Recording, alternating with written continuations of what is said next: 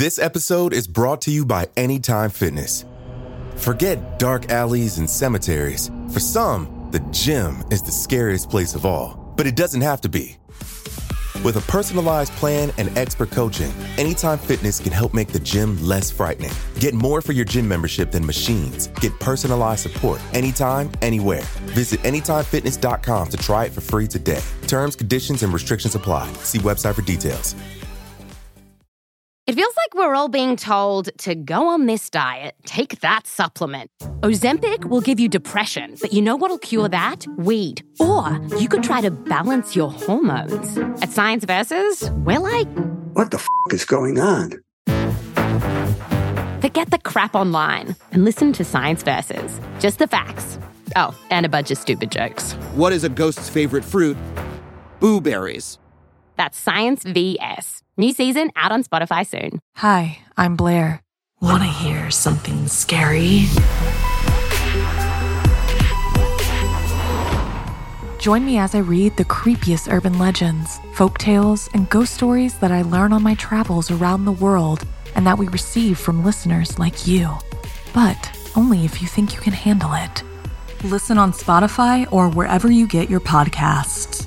Until next time, sweet screams.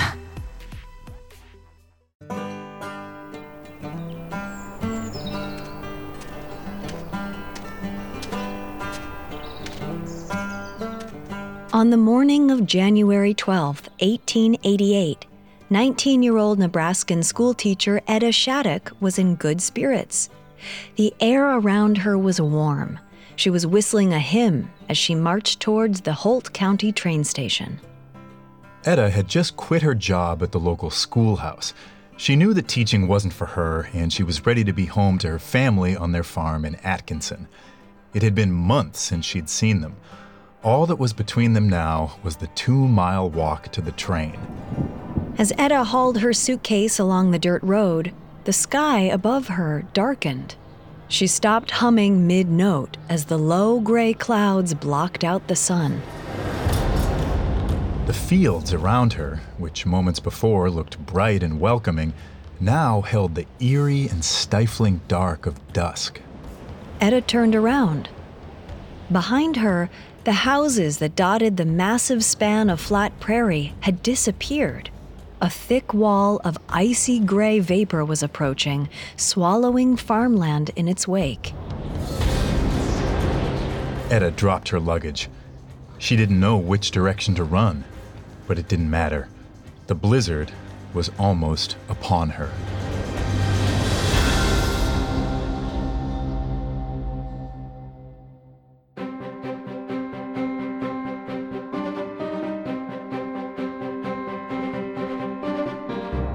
Welcome to Natural Disasters, a Parcast original. I'm your host, Kate. And I'm Tim. Every Thursday, we'll explore the moments in history when the natural world turned deadly. You can find all episodes of Natural Disasters and all other Parcast originals for free on Spotify or wherever you listen to podcasts. To stream Natural Disasters for free on Spotify, just open the app and type Natural Disasters in the search bar. At Parcast, we are grateful for you, our listeners. You allow us to do what we love.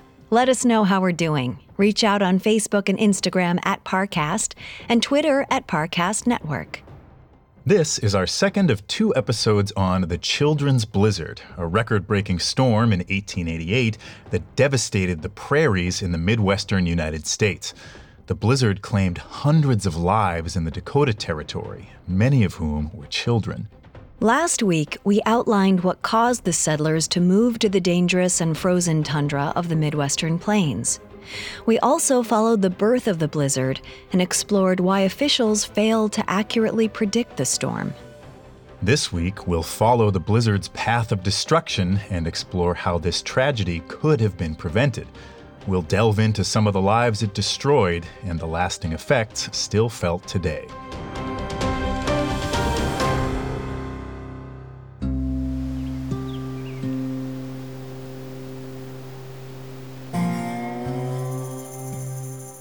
In the early morning of January 12, 1888, a balmy breeze rolled over the plains, reaching from Kansas to North Dakota.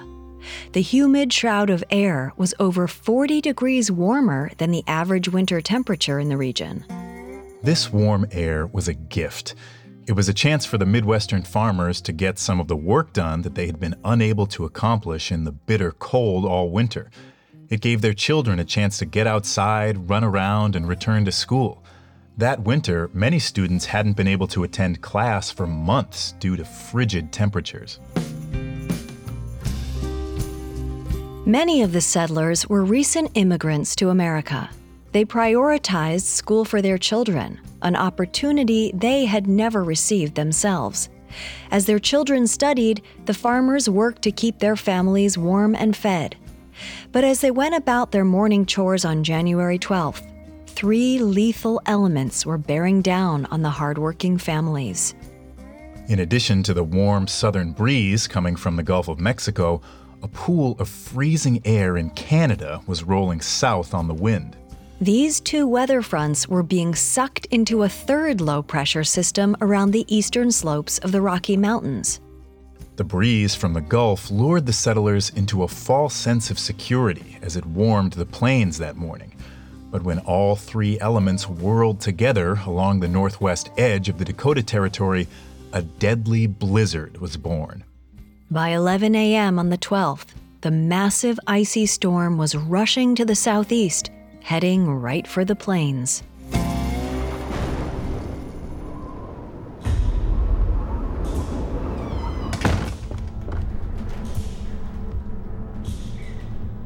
Minnie Freeman, like many school teachers across the plains, was stunned when the storm approached her schoolhouse in Fullerton, Nebraska. She had been too busy teaching to notice the rapidly darkening sky. One teacher wrote, "There was scarcely time to exclaim at the unusual appearance when the clouds struck us with awful violence, and in an instant the warm and quiet day was changed into a howling pandemonium of ice and snow." The wind howled through the prairies, creating a horrifying and deafening cacophony.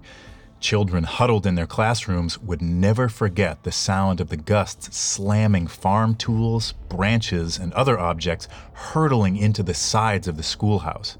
As the wall of white snow crept closer, entire buildings were coated in thick, impenetrable vapor. They couldn't see outside and had no way of knowing what would come next.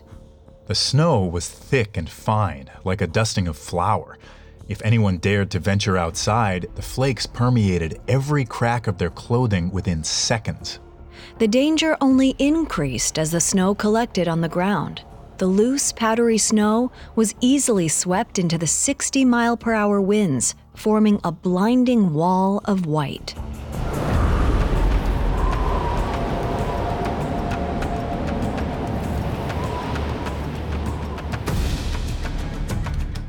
"93 miles away, in Holt County, Nebraska, Etta Shattuck was totally enveloped by the storm. The wind stole air from her lungs. Snow whipped into her eyes, making it excruciating to open them. She couldn't see the dirt path beneath her feet. She had lost the luggage she'd dropped moments ago, and the house she left 10 minutes ago, which on a clear day could be seen from miles away, was invisible in the white horizon. If Etta walked back to the house, there was a good chance she would wander lost for hours. Then she remembered the barn. There was a fence surrounding the property, and the barn was only 15 feet past it. If she kept moving forward, she would reach the fence, and then she could follow it back to the barn. Confident in her plan, Etta wrapped her arms tight around herself, gritted her teeth, and continued her hymn. She was sure that if she had faith, she would live. But she couldn't see more than 3 meters ahead of her. She was blind and vulnerable. The blizzard was a whiteout. In whiteouts, downdrafts and snowfall are so thick, the ground becomes indiscernible from the sky. With the snow moving in every direction and the wind pushing towards the earth, people stuck in blizzards often experience vertigo. The sensation is claustrophobic and disorienting. Not only is a whiteout confusing, it's painful. Snow in this type of storm is suffocating. Each breath stings as ice crystals are pulled into the lungs. Between the breathing difficulties and the vertigo, it's difficult to get to shelter. And the longer a person spends in the storm, the more likely it is they'll develop hypothermia. When the body's temperature drops, it prevents the organs from functioning properly. The heart and respiratory systems can fail, leading to death. Even in milder cases of hypothermia, symptoms can include shivering, slurred speech, confusion, drowsiness, and fainting.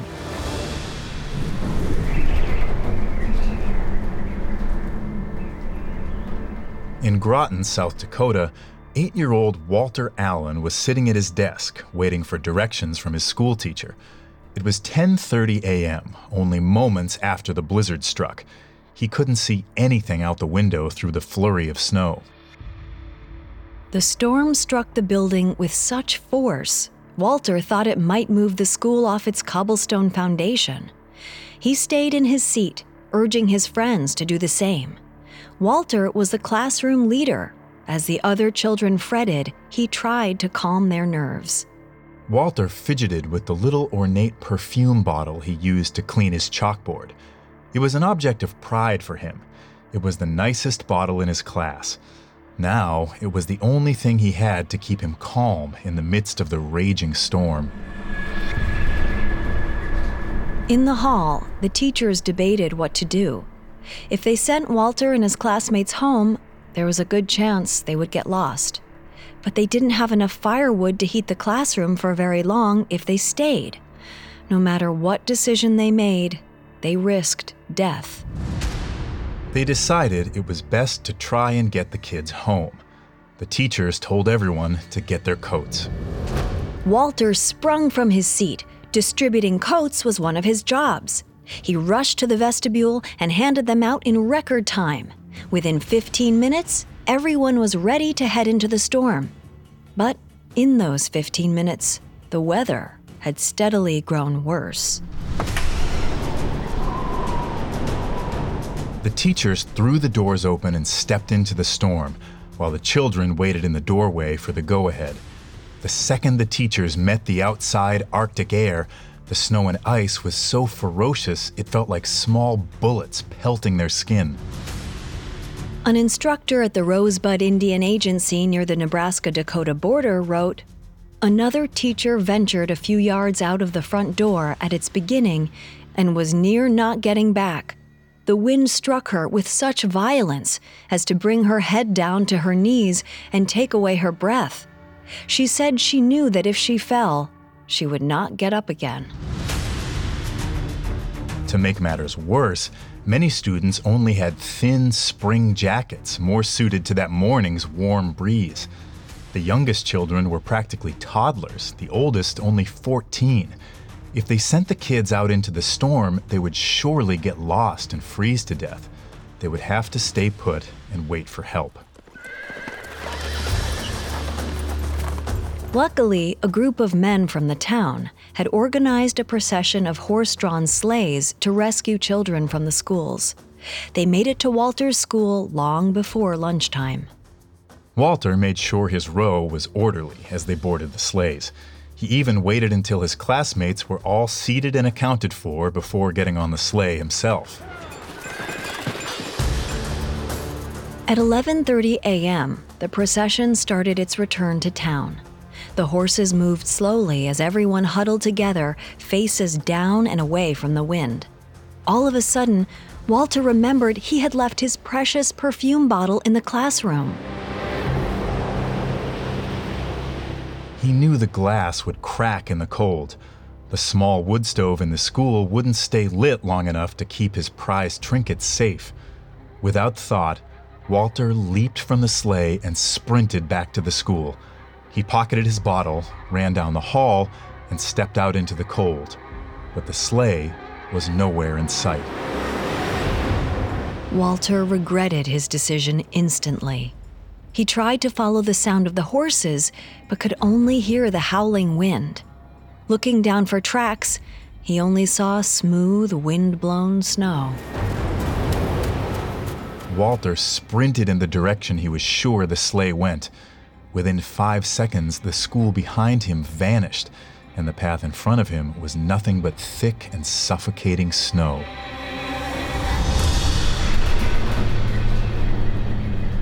Over in Fullerton, Nebraska, the storm hit Minnie Freeman's schoolhouse at 11:30 a.m., the same time the sleigh left from Walter's school in South Dakota.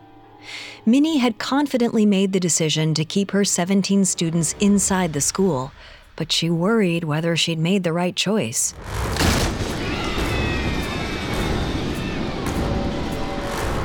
As Minnie tried to calm her students' nerves, the door flew off its hinges. Feathery snow poured in, and the temperature in the room plummeted. Minnie and the older boys nailed the door up, locking themselves in. To Minnie, it felt like shutting themselves into a coffin. The school wasn't safe. Minnie had made the trek from her home to the school enough times for the route to be muscle memory. She wondered if they'd be better off at her house. The storm made the abrupt decision for her. A vicious blast of wind tore off part of the roof. Minnie tried to calm the kids with soft words as she wrapped them in their coats, although at this point, keeping anyone calm was a losing battle. According to some versions of the story, in a stroke of genius, Minnie looked around the classroom and scooped up a ball of twine. She used it to tie each student together in a line, one after the other.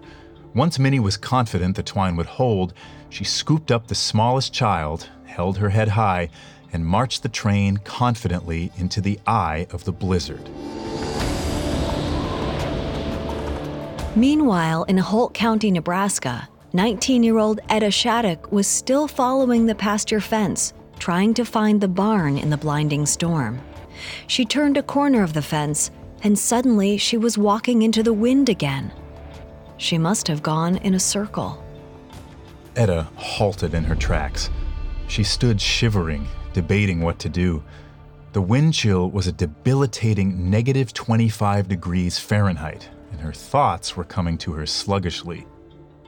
Etta's slow thoughts were a symptom of hypothermia. If she didn't get out of the cold soon, her organs would start to fail. By this point, it was noon. Etta had been circling the pasture for an hour. Past the fence, there were plenty of houses on the way to the train station. She had a better chance of running into shelter there than searching the pasture any longer. Making her choice, Etta swung over the fence and wandered blindly into the whiteness. A little past noon in Lincoln, Nebraska, 11-year-old Lena Webicki was standing with an older boy in their newly abandoned schoolhouse. The other students had all taken the northern road back to their homes. Lena and this boy were the only two who lived to the south.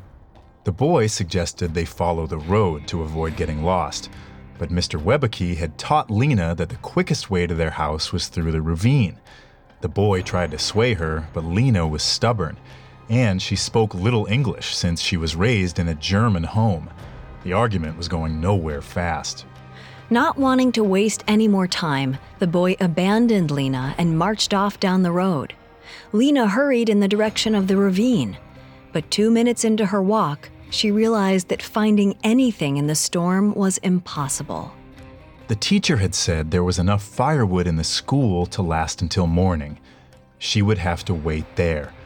But, turning back, Lena couldn't make out the school.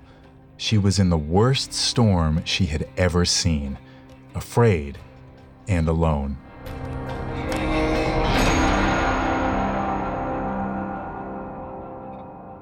When we come back, the settlers get desperate in the eye of the storm. This episode is brought to you by Anytime Fitness. Forget dark alleys and cemeteries. For some, the gym is the scariest place of all, but it doesn't have to be. With a personalized plan and expert coaching, Anytime Fitness can help make the gym less frightening. Get more for your gym membership than machines. Get personalized support anytime, anywhere. Visit AnytimeFitness.com to try it for free today. Terms, conditions, and restrictions apply. See website for details. Now back to the story.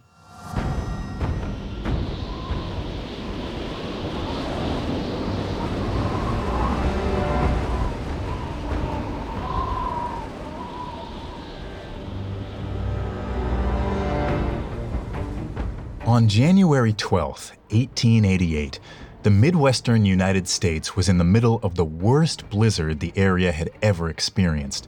Temperatures were an average of negative 25 degrees Fahrenheit, and the wind speed was up to 60 miles per hour. In Groton, South Dakota, 8-year-old Walter Allen was wandering through the snow alone. He had abandoned the sleigh that would have taken him safely home in favor of rescuing his prized perfume bottle from the schoolhouse. The wind whipped snow against his cheeks so hard that Walter felt as if arrows were piercing his skin. Snow pelted into his eyes, making it hard to keep them open. Trying to rub the snow from his eyes made them sting even more. Walter started crying, and the tears froze his eyes shut. Once Walter stopped fidgeting with his eyes, the rest of his face covered up with ice crystals too. Soon, there were only holes around his nostrils and mouth. Each breath of snow-filled air stung his throat. He found it hard to stand against the wind, but he fought his hardest. When it finally knocked his legs out from under him, Walter took a moment to catch his breath on the ground. He felt so tired. A warmth spread through Walter's body. It was comforting down there. He decided that a nap would revitalize him. When he woke, he thought he would have enough strength to fight the howling winds once more. He closed his eyes and fell asleep. By 1 p.m., the plains were dotted with snowdrifts, each about 30 feet in width. The flat land was covered in mountains of sand-like snow, nearly impossible to walk over. In Holt County, Nebraska, Etta Shattuck was wandering the prairie alone. She had been walking for 3 hours and had yet to encounter another building. She was blinded by the snow, and her exposure to the negative 25-degree weather was putting her at high risk for hypothermic shock. Suddenly, Etta ran into a large mound of snow. She worried it was another snowdrift. Climbing it would drain her energy. Then she realized it was actually a pile of hay. Etta got on her hands and knees and dug her numb fingers into the snow. Soon, she'd made a hole big enough to crawl into. She pulled some of the hay in behind her, locking her torso into the pile. Her legs were still sticking out, bitten by the snow, but her energy was too drained to burrow any further. By 1:20 p.m., the snow had stopped falling. But while snow was no longer falling from the sky, the 60-mile-per-hour winds still pulled powdery snow from the ground and tossed it through the air. It was still impossible to see through the flurry, and the temperature was continuing to drop. While accounts vary, one reading claimed that temperatures hit negative 40 degrees Fahrenheit during the late afternoon. Air that cold hurts the lungs severely as it's inhaled. Taking a full breath became nearly impossible, leading many victims and animals caught in the storm to suffocate. One 7-year-old witness wrote, "I stuck my head around the corner of the house and nearly choked before I got indoors again." Any skin exposed at these temperatures will quickly turn black with frostbite. When the body's tissue freezes, ice crystals form in the cells. These cells fill with fluid and sometimes burst, causing blistering of the skin. Even more damage can occur when the skin is warmed again, and damaged blood vessels leak fluids and proteins into the tissue. The extremities are the first to go because the tissue is closer to the air and less insulated. The body parts exposed to the cold turn red, then gray, brown, or even black. At that point, the affected area is unsalvageable. On the 12th, many children wandering in the cold had dressed for the fair morning weather. Light jackets, no hats or mittens. Their exposed skin had a high chance of frostbite, especially due to the moisture in the humid air. As they searched for shelter, their survival depended mainly on luck. In Fullerton, Nebraska, Minnie Freeman and her class were still wandering through the storm. She had a small child in her arms and a chain of 16 other children tied behind her. Every time one of them fell due to the harsh downdrafts, the whole group had to stop. But so far, everyone was still accounted for. During the storm, Minnie had no way of knowing how much time had passed. The whiteout felt like a dream. She had no idea where she was or which way was up. The young girl in her arms was shivering violently. Minnie tried to keep talking to her, but the girl's words were slurred. She knew that her exhaustion, slurred speech, and shivering were all symptoms of hypothermia. If she didn't get the kids out of the cold soon, they would all die. Suddenly, a building emerged from the dense white wall before them. It was Minnie's home. She ran the last few steps to the door, dragging the children behind her. Ice had frozen the door shut, but her adrenaline kicked in. In moments of high stress, adrenaline increases the heart rate, expands the lungs, and distributes blood to the muscles, allowing the body to use its maximum capacity to survive the situation. In this case, it allowed an exhausted, hypothermic schoolteacher to tear open the frozen door with her bare hands. Once they were inside, she set one older student to the task of checking hands and feet for frostbite. Many students had red, cracked, and black frostbitten skin. Their fingers were hard and rough like wood, seeming to taper to a claw at the end. The children sobbed with pain as Minnie naively tried to warm their fingers and get the blood flowing. She wouldn't have known that this could actually cause even more damage.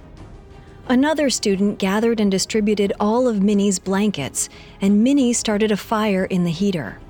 All 17 students were accounted for. They had food, water, and warmth. They were safe for now.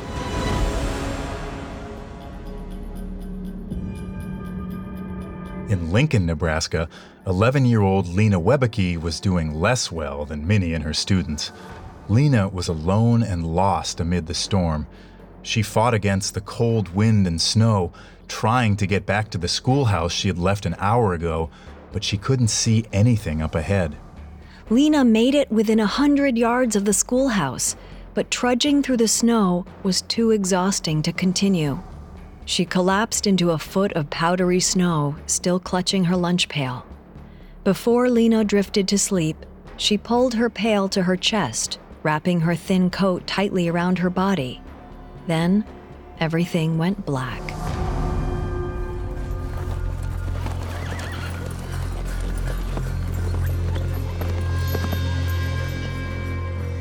In Groton, the sleighs of school children were making their way up Main Street, where Walter Allen's family lived. Parents waited anxiously by their doors as children jumped off and sprinted up over the snowdrifts. 18-year-old Will Allen waited by the door for his brother. But when the sleigh stopped in front of their house, Walter was nowhere to be seen. Will persuaded the men to take the sleigh back to the school. Walter must have been left behind. The men knew that if Walter had jumped off the sleigh, he had almost certainly died somewhere alone in the storm. But they agreed to help anyway. Will went with them back to the schoolhouse. He checked the classroom, but it was empty. The rescue team all agreed. Walter was a lost cause. If the cold of the storm didn't kill him, the exhaustion would soon. All they could do was go home and at least save themselves. As the sleigh pulled away, Will silently slipped off the back. He was going to bring Walter home or die trying.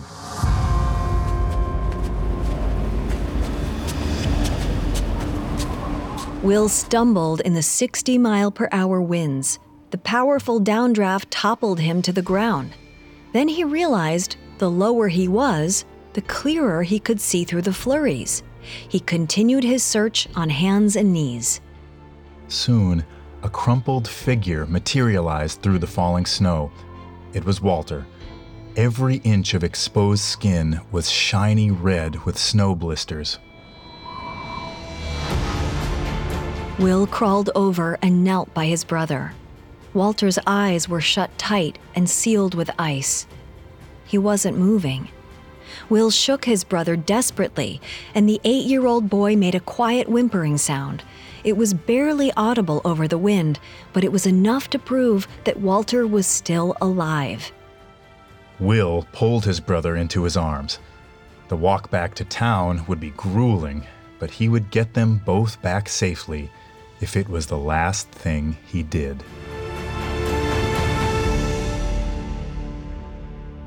When we come back, we'll discover the fates of the remaining children and discuss the lasting effects of this tragedy.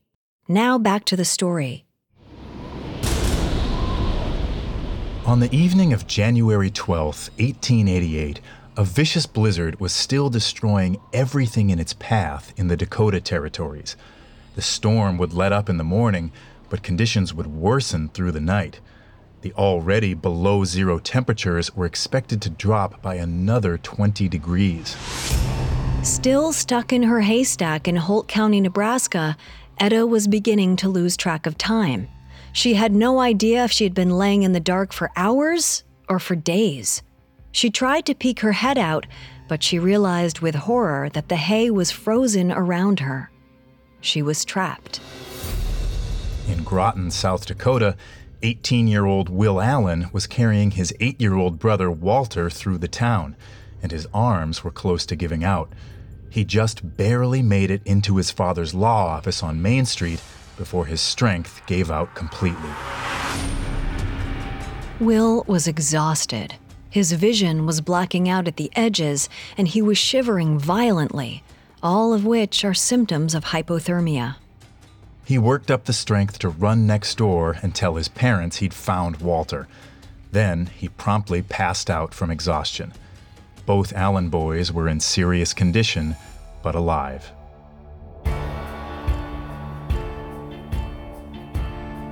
In Lincoln, Nebraska, at dusk, 11-year-old Lena woke up from the spot in the schoolyard where she had fallen asleep. It was a miracle she hadn't frozen to death. She pried her eyes open, tearing the frozen skin of her eyelids, and weakly sat up in the knee-deep snow. She decided to try once again to head to the ravine that would bring her home. The wind had slowed down to 45 miles per hour, making the snow flurries easier to see through, and the powdery snow on the ground had finally frozen solid. She could still barely see, but underneath her she felt the earth begin to slope down. Her feet had found the ravine. Then, a strong gust of wind pushed her down the icy hill and sent her tumbling down the valley. She landed hard on the frozen stream. She had just enough strength to pull her head up, and in the distance, she saw a figure moving through the snow. Lena held up her lunch pail, signaling through the dim evening light. Then her hypothermia made her lose consciousness. She woke to Mr. Webbeke thawing her wind-burned skin with cold water, a practice that the settlers thought helped restore blood flow to frostbitten skin, although we now know it's actually harmful. Despite her lasting burns, Lena survived. She was miraculously lucky. Others didn't fare so well.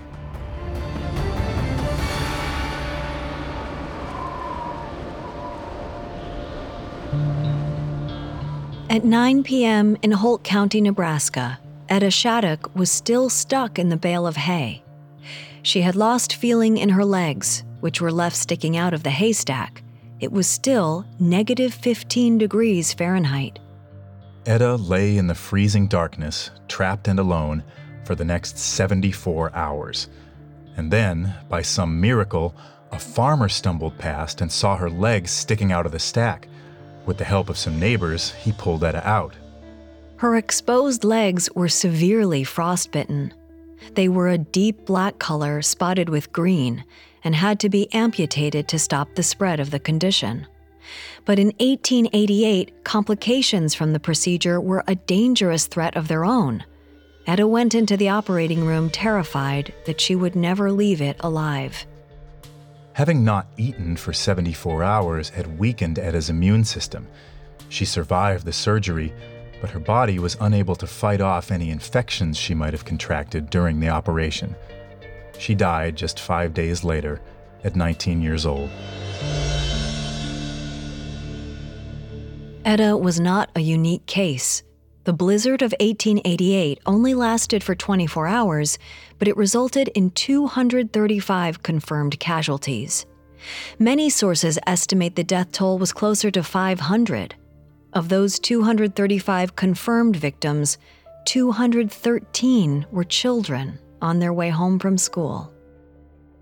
There's no shortage of tales of parents freezing while trying to find their children, search parties failing to bring lost children home, people bravely surviving the storm only to die days later from primitive surgeries. The biggest mistake the townspeople made that day was not prioritizing their own safety. Many victims tried to be heroes and only lost their own lives in the process. Countless farmers died trying to bring their cattle into the barns. Many died inches from the safety of their homes. In the days after the storm, search parties fanned out across the plains searching for survivors who'd become trapped in their shelters. Often, what they discovered instead were the bodies of their dead loved ones. Many bodies weren't uncovered from the ice and snow until the following spring.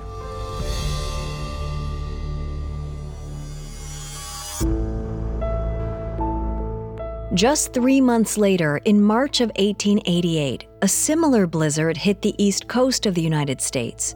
That storm claimed 200 lives in New York City alone. Approximately 400 people died in total, and 200 ships were grounded or wrecked. This storm, coming right after the one that tore through the plains, finally changed the way America prepares for a blizzard. One factor that made the children's blizzard so lethal was the fact that no one in the plains was prepared for it. The storm came quickly and without any warning from the military officials in St. Paul. That was partially because the telegraph lines were felled by the storm and trains were stopped due to the weather. After 1888, telegraph lines moved below ground, and in areas like New York, trains were moved underground too. Architecture improved as well. New houses were insulated and made out of sturdier materials. They were built on stronger foundations, and improvements in roofing helped prevent the tops of buildings from blowing off during a storm. Over the years, technology has changed the way weather forecasts are communicated. The invention of the radio at the turn of the 20th century made it easier to send up-to-date information to the general public. However, these changes came slowly. The people of the plains had to survive many more grueling and frigid winters with what little resources they had available to them. The general tone of the plains became a much more cautious one. Parents thought twice before letting their kids leave the house during the winter months. The trauma of the blizzard wasn't forgotten. In the modern era, the danger from blizzards has largely been mitigated with Doppler radar, satellite imaging, and the ability to get all this information via the internet at any time of the day. But while predicting blizzards has become easier, the severity and frequency of storms like the children's blizzard seem to be increasing. No matter how advanced our technology can be, humans will never be able to stop blizzards from happening. The most we can do is learn from the tragedies of the past and protect ourselves when the next disaster hits.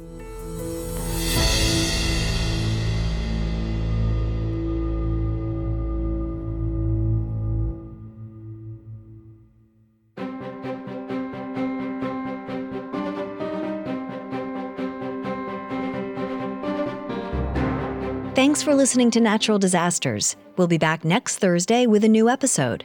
For more information on the children's blizzard, amongst the many sources we used, we found The Children's Blizzard by David Laskin extremely helpful to our research. You can find all episodes of Natural Disasters and all other Parcast originals for free on Spotify. Not only does Spotify already have all of your favorite music, but now Spotify is making it easy for you to enjoy all of your favorite Parcast originals like Natural Disasters for free from your phone, desktop, or smart speaker. To stream Natural Disasters on Spotify, just open the app and type Natural Disasters in the search bar. And don't forget to follow us on Facebook and Instagram at Parcast and Twitter at Parcast Network. We'll see you next time. Natural Disasters was created by Max Cutler and is a Parcast Studios original. It's executive produced by Max Cutler. Sound design by Brian Golub, with production assistance by Ron Shapiro, Carly Madden, and Isabella Way. This episode of Natural Disasters was written by Emily Shear, with writing assistance by Kate Gallagher, and stars Tim Johnson and Kate Leonard.